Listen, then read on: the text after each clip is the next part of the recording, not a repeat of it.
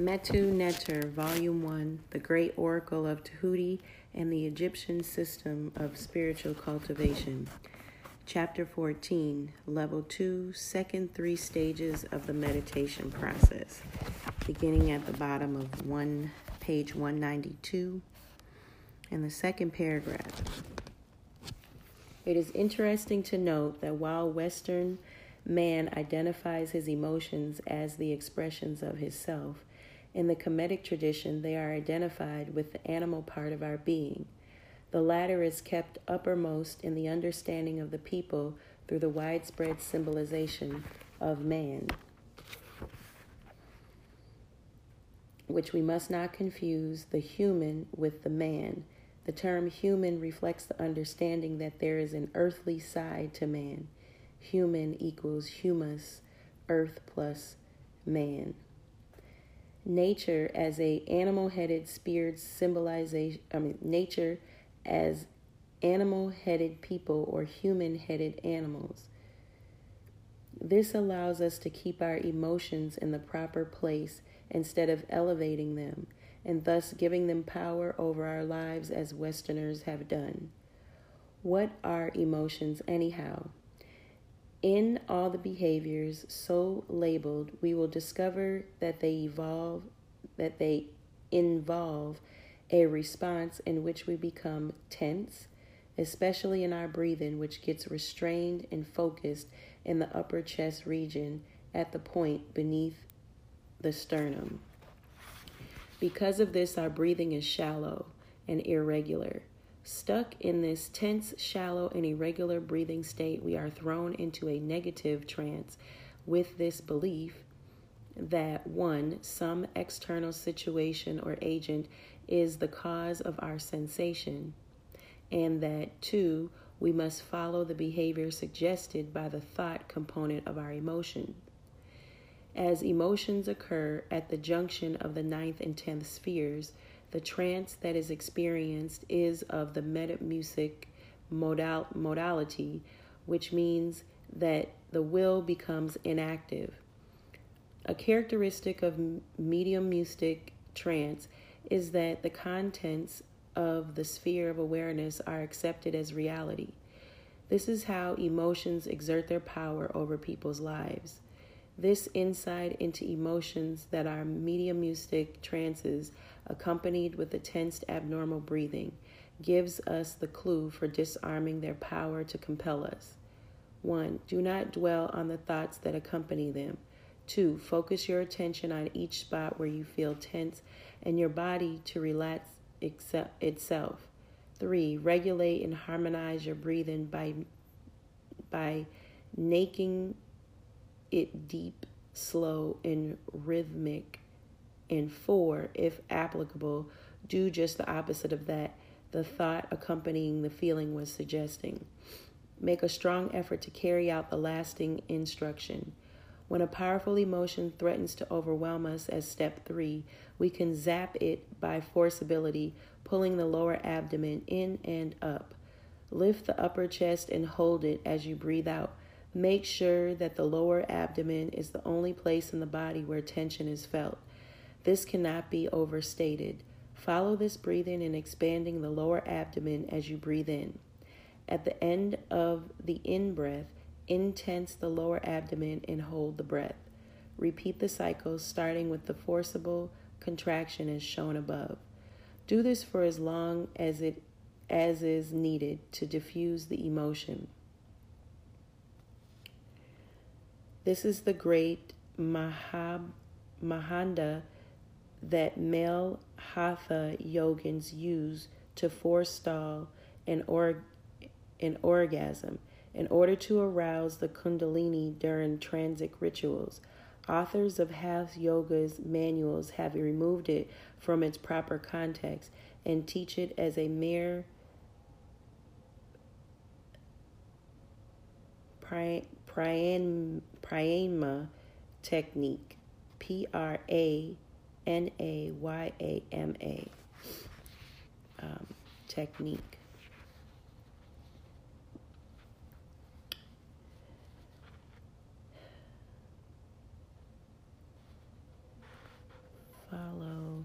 Sorry, I lost my place. Okay. It should not require any repetitions.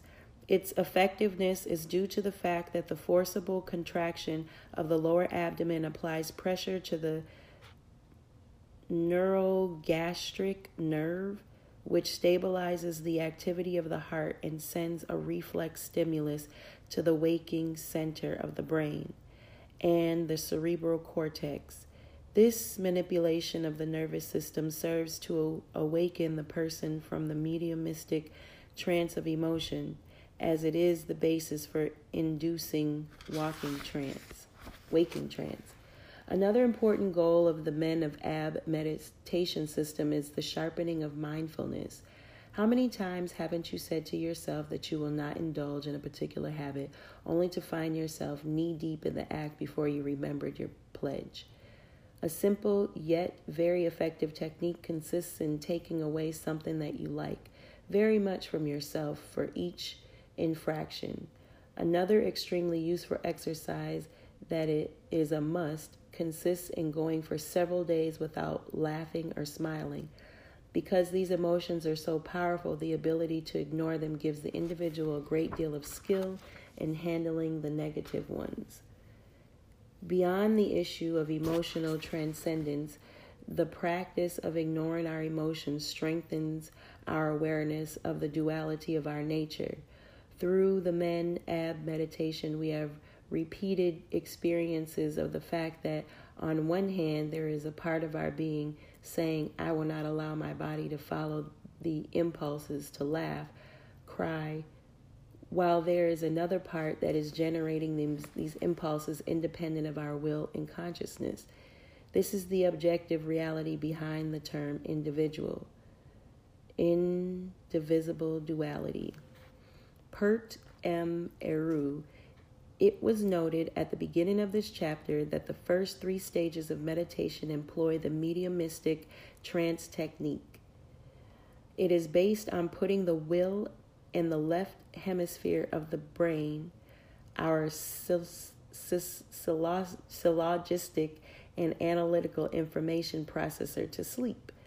Although this enables the implantation into the spirit of suggestions for changes in behavior, because there can be no opposition from the slumbering, segregative, and analytical thinking-dominated will. The absence of these faculties makes it impossible for us to consolidate our knowledge. We have seen that the latter cannot be attained in the normal waking state, as full wakefulness and concentration is not achieved in this state.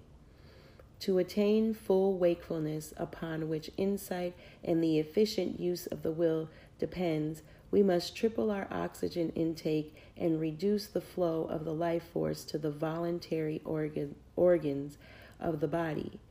The increased supply of oxygen gives us a degree of internal wakefulness far exceeding that of the normal waking state. This is why the waking trance was called Pert M. Eru, becoming awake or coming by day. By the Tibetans, besides giving us the insight and clarity of perception to transcend the host of false beliefs clouding our understanding, this mode of trance also provides the force and vitality needed for the successful carrying out of our need. This is especially needed at the crossroads situation spoken of earlier.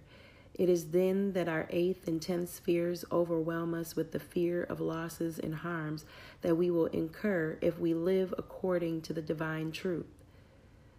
The successful practice of the Men Ab meditation process and the waking trance are foundations of the following meditation stages. The meditation at this stage involves going into trance with the Heka, Ong, Ring, Hering, as we go into trance, visualizing ourselves as Eru, resisting or destroying the animals that symbolize our emotions. See Appendix A. Level 2 of the meditation process, Stage 5, Sphere 5. In this stage, we use all of the techniques developed in the preceding stage to establish our sense of justice. The ability to give justice depends on our skill in ignoring fear and anger, i.e., it depends on a skillful and vitalized will. An analysis of all acts of injustice will reveal an underlying fear or anger at work. Thus, we see once more how important is the return of our identity to our true self, which is essentially free of emotional and sensual conditionings. It must be also noted that to the degree that we can give justice to others, to that degree we will receive spiritual protection from the injustices of others. The meditation at this stage involves going into waking trance with the Heka Hirling, while visualizing ourselves as the deity Herukuti in the act of destroying the animals symbolizing our fear or anger. The objective is to rise above the temptations to achieve our goals through transgressions against others or having observed this law to succeed against the injustices of others. Level 2 of the meditation process, stage 6, sphere 4.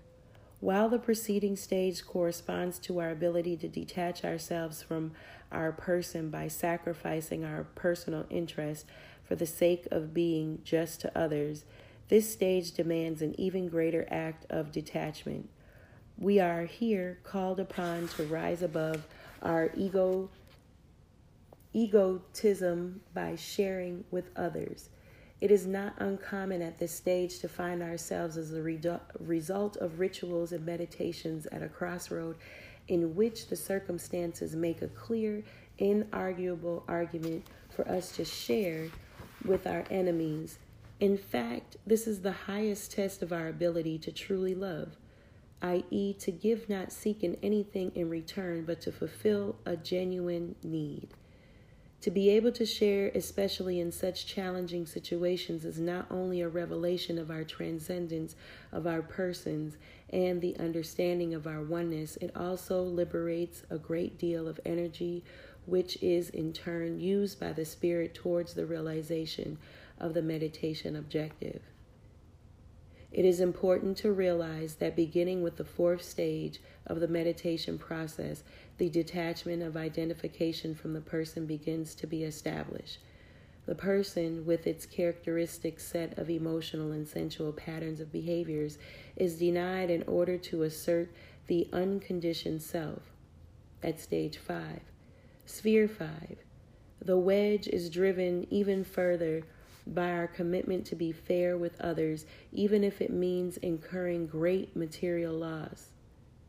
At this stage, the call to share with strangers and enemies alike drives our identity so far out of our person that we can almost begin to feel our true inner self. This budding experience of the indwelling intelligence takes on the form of a sense of joy and optimism that is independent of externals and success. In fact, as stated earlier, joy is the force that heals and brings success. Unfortunately, the majority of people reverse this relationship and make joy the result of being healthy and successful. The meditation at this stage, therefore, consists in going into trance with the Heka Shring. The Heka Shring is concealed in the name of the deity Sishat, which is an aspect of Ma'at. While visualizing yourself holding a scale in which your heart is in the open pan, equally balanced by a feather in the other. See the Ma'at card in this section of the oracle. The scale symbolizes the balance that must exist between all dualities in our lives. For example, between our personal and our self-interest, between our empirical information and our spiritual intuitions, between our left brain sequential verbal thinking and our graphic, spatial, and holistic thinking, and so on. A light heart, i.e., a heart that weighs no more than a feather, is a sophisticated symbol of the evidence of living truth. But what is truth? It is something to be attained through reading the scriptures or through dialectical argumentation according to Westerners. According to the African tradition, it can be only known through living. Man discovers truth by living according to the laws of his true nature. It is of interest to note that according to the Bible, man and God share the same qualities of being. This is a theme that is dropped as soon as it is stated. We read in Genesis 1:26, and God said, "Let us make man in our own likeness." It does not take much to realize that the likeness of God in which man is made cannot refer to man's physical image or to a set of personality qualities. Man, the likeness of God, must then be the formless, incorporeal, immaterial, spiritually unconditioned being. That is, why is it said, make not, quote, make not graven images of God thy Lord, end quote. The absence of emotional pressure from the immaterial, incorporeal, and unconditioned self is symbolized by the weight of the heart, equaling that of a feather, i.e., if there is no force motivating our actions, then we are not exerting our will, but our desire. We can illustrate this readily. Your doctor has placed you on a diet. One hand, you have a strong emotional and sensual pressure to indulge in the prohibited article of diet, and on the other, the cold, non-emotional truth embodied in your prescription. If you follow your desire and eat the prohibited food, it can be metamorphosized that your heart will be overpowered by a forceful cause. If instead you follow the truth, which does not elicit any pleasure, which in fact is strongly opposed by your weakness for the banned item, it can be metamorphosized that your heart has been influenced by a forceless cause, symbolized by the feather of Ma'at. The importance of this concept cannot be overstated, as the majority of the people believes that unless an idea has emotional or sensual force behind it, it should not or cannot be carried out. But the cruce of living truth is just the opposite. It matters not how unemotional or unpleased you are about the truth. If it is true, you can and must live it. The absence of emotional and sensual support for an idea simply means that our spirit has not yet been conditioned to generate such energies for it. Living an idea with an appreciation for the good it can do will in time lead to the generation of enjoyment for it.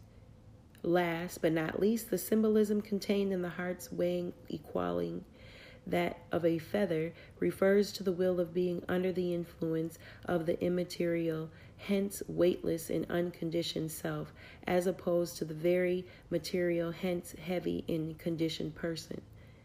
It symbolizes then that the individual has succeeded in establishing his identity with the indwelling entity,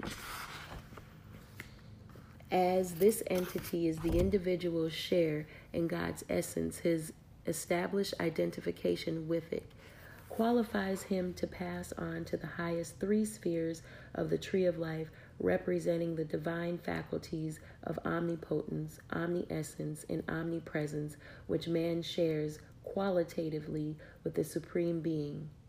Had his heart weighed more than a feather, he would then have evidence that his actions were motivated by the emotional part of his spirit.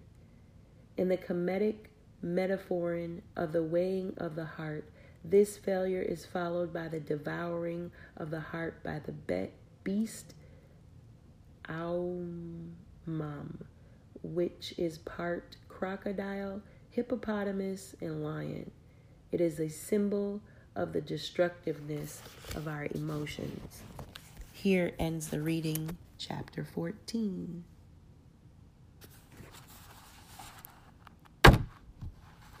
Level 2, second 3 stages of the meditation process.